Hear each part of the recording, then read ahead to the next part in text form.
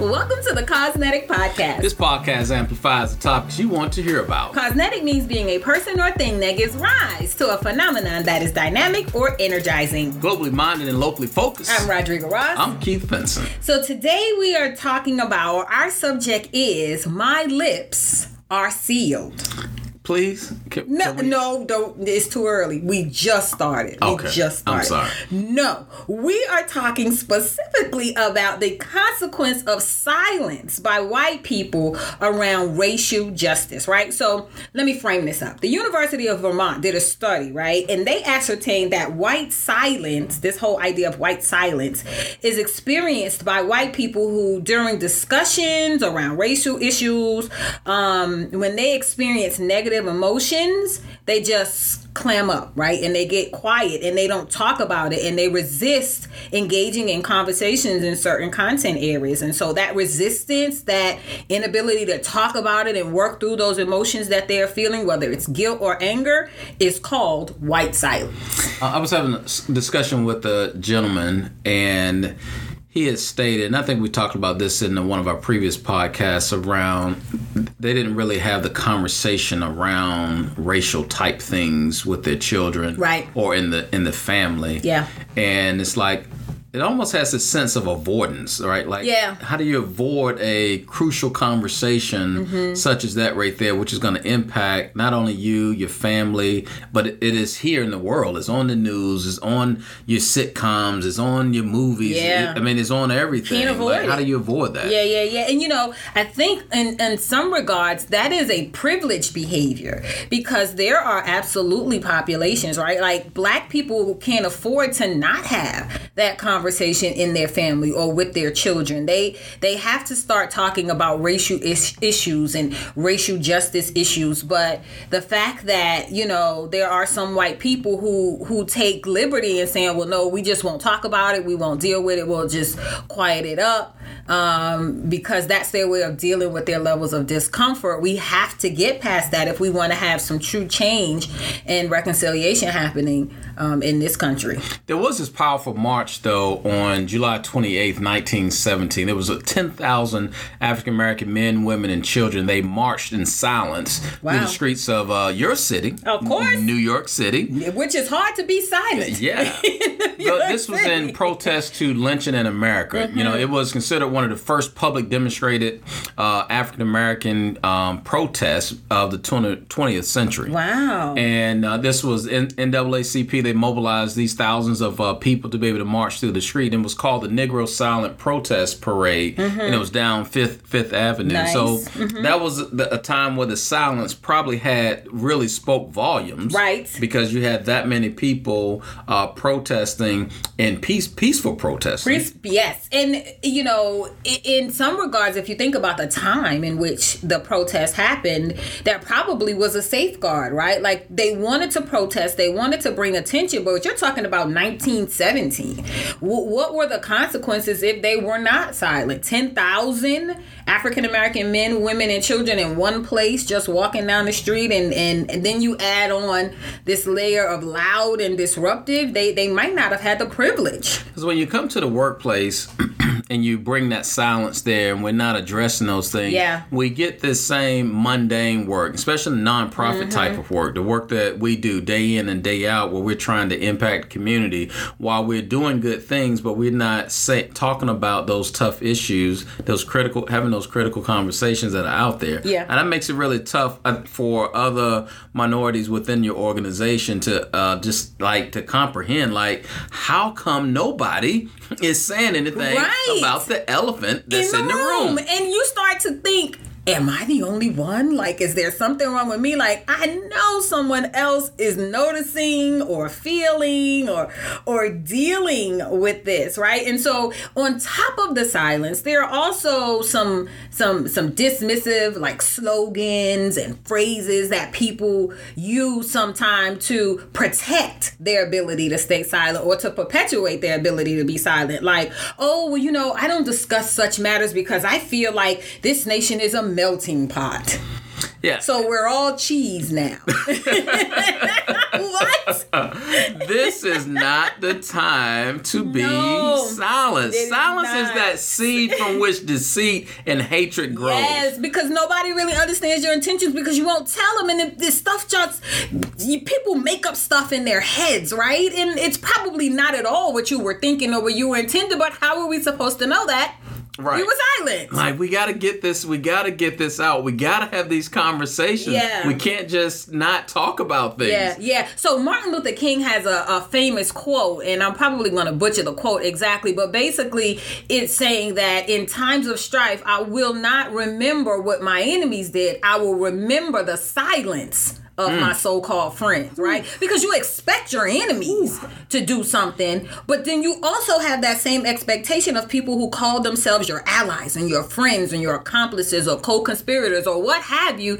You expect them to kind of jump up and be vocal on your side, and when they're standing silent, it almost seems like, oh, so you're with them. This is okay to you. And they may be grappling with it, right? But how are we supposed to know that? So I was working with this group, and this group has first-time African-American chair of a board. Mm-hmm. And he was the only one, he was one of two that were on the board. Mm-hmm. So in the history at this time, it's 50-year-old organization, only had two African-Americans on the board, period. Wow. And so I was talking to his daughter, who was kind of coaching him in terms of how to lead, child leading the leading the father. Go ahead, daughter. Right. And I was asking, so I was saying, well, who's some of the allies on the board? And she would begin to name two or three. I said, well, what have the allies said, out in public? Well, they haven't said anything publicly, but they told him that, hey, whatever you do, I got your back. Doors. And I'm like, I don't need you to be talkative one-on-one to me. Right. I need your voice in the spaces that I don't have access to. And where the decisions are being made. Indeed. So when we're sitting around this table, I need your voice to be here. Speak up, speak up, speak up. Yes, and many people can misinterpret that silence, right? And then for the folks who are silent, I can imagine that misinterpretation can be kind of unnerving, but many people can misinterpret that silence as you outwardly saying, I don't care enough about this situation to get uncomfortable and speak out. And if that's not what you're trying to say, then you might want to speak out because that's what people are gleaning from silence. And then as a leader, when you get to that point, you're speaking out, making sure you educate yourself, making sure you understand, what is going on around there, and then making sure that you are walking the talk. So then walking the talk means that when you're alone and you're not in the public eye, like, you still need to be walking right because you never know when that camera is on you. Yeah. The other thing that you have to do if people are being silent about something that is really affecting your lived experience, right? Like racism or classism or sexism or something, you have to push people to speak without necessarily putting words in their mouth. Like, I'm not going to tell you what to say, but I'm going to steer you down because you have to say something. Like, this has to be a team approach. Like, we have to stop letting people off the hook and giving them excuses or using grace as the qualifier to say, oh, it's all right, they're uncomfortable, no, you have to push people. You have to help me help you help me. Let me understand, right? Help me to help you to help me. Okay, can we do that? And then there's a time that you gotta invest, right? Invest in putting your money where your mouth is. Mm-hmm. Like, corporations and leaders, we got to be able to put money into it. We can't just make a statement and leave it there. It's like, how do we weave all of that? And so when we're talking about investing our money, paying vendors, like, what does that look like in terms of our vendor list that we have? What does that look like for for-profit organizations where they can now give back to the community? Where are you putting your money at? Yeah. And please don't hear me saying that, silence is completely intolerable, because we know that some people, especially like if you're in a conversation and some subject matter comes up and it just hits you right then and you don't say anything in the moment, right? Because you're trying to process. Like, people process different differently. It's fine. You know, if any of us have ever been in a meeting, you know the people who are going to always have something to say right there on the spot. And then you got to have the people that later on it kind of coalesces and it comes together and they definitely have some profound thoughts about it. So when we're talking about silence, white silence, we're not talking about just situational, right? We're talking about a concept overall. Like, we recognize that sometimes you may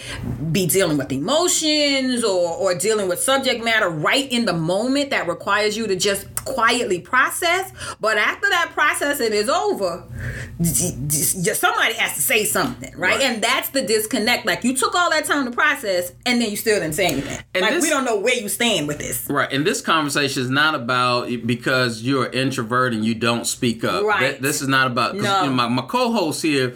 I am. Tell it. It's true. Y'all can hear it's true. that she believes that she's an introvert. I am an introvert. Yes, ma'am. Yes. America believes that. So true. Yeah. You know. But so this is when we're talking about speaking up. We're talking about when you have that opportunity to be in a position to make decisions, to have a voice in the place of decisions and things that are going on in the community or in your corporation or your nonprofit, whatever the case may be.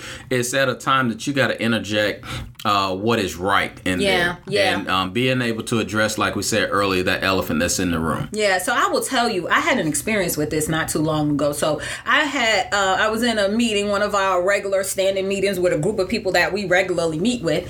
And, we were in the meeting and for whatever reason, the conversation kind of shifted towards something about race or social justice or whatever the case may be. Having a very intelligent conversation. And while the people that were in the meeting, I never thought of them, and certain people specifically, I never really thought of them as being racist. I can say, if I'm going to be completely transparent, that I couldn't say with a high degree of certainty that they weren't, right? And I think that's the problem that messed with me a little bit. It was like, I don't really want to call them racist, but I'm not 100% sure that they're really not. And then in one particular conversation, one of those people just said out their mouths, look, I am not a racist. I know that I benefit from white privilege. I want to learn more. I want to do more. But, I'm at a loss of what to do sometimes. And I promise, just that little bit, that opening up and that clarifying really changed my perception of that person and how we engage and, what resources I offer them and what things we talk about. And this is not a person that I've just met. I've known this person, working with them closely for at least 15 years. And that was the first time I had ever heard it come out of their mouths. And that's when this whole idea of white silence really got profound for me. It's like, now I know unequivocally what this person stands for because I heard it out of their mouths. Whereas before, I was trying to give them the benefit of the doubt, and I was making that assumption. Yeah, here recently had a conversation. Organic deal.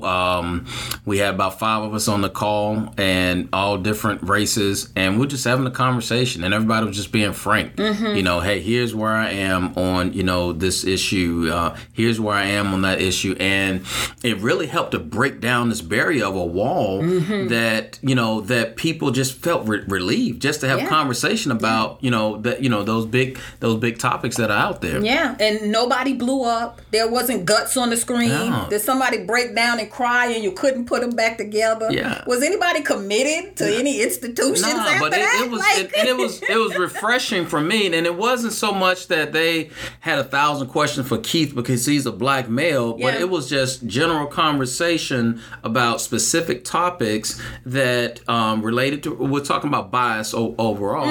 And it was healthy because we started off to be a 30-minute conversation. We ended up being about an hour, and we said at the end is that, hey, we said at the beginning that we're not trying to come to some solution here, but we want to just have some open dialogue. And at the end result of that conversation, it was, man, how do we continue to do this? Not so much to create a formal plan, but just how do we now have conversations? So the charge went out was that now each one of us up here, how do you go now to set up another call to have conversations with another group of people? And then then one, and then one. You know, this whole idea of courageous conversations, right?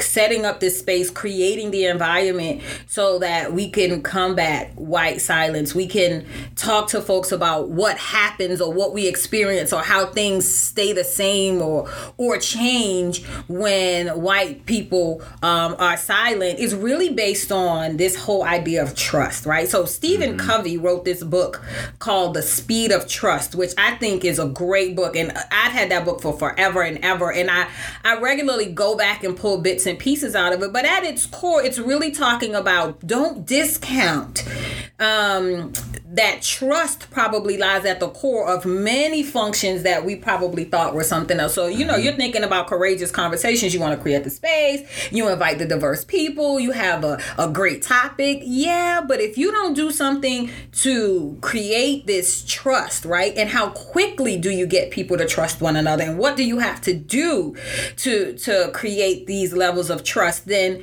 you won't be able to combat this thing. And I absolutely believe that white silence is gonna take the marriage of creating these courageous conversation spaces, but white people are going to have to trust that they will make it through the process, that they are resolved and resilient enough to take whatever comes out of that and learn and get past their discomfort. And whoever else they're talking to, whether it's about race or class or whatever, has to trust that this person is being the most genuine and authentic version of themselves, and that everybody is moving towards some kind of solution. Yeah, it's just critical right now that our leaders just engage in the issues around racism and discrimination. Yeah. That's going to help change our workforce. It's going to help present better opportunities for a lot of individuals that are out there. And Absolutely. So, I mean, lots going on in our society with this conversation right here. Yeah. I'm excited to just be able to have this right here. But I want to thank Jody Newman. She's one of our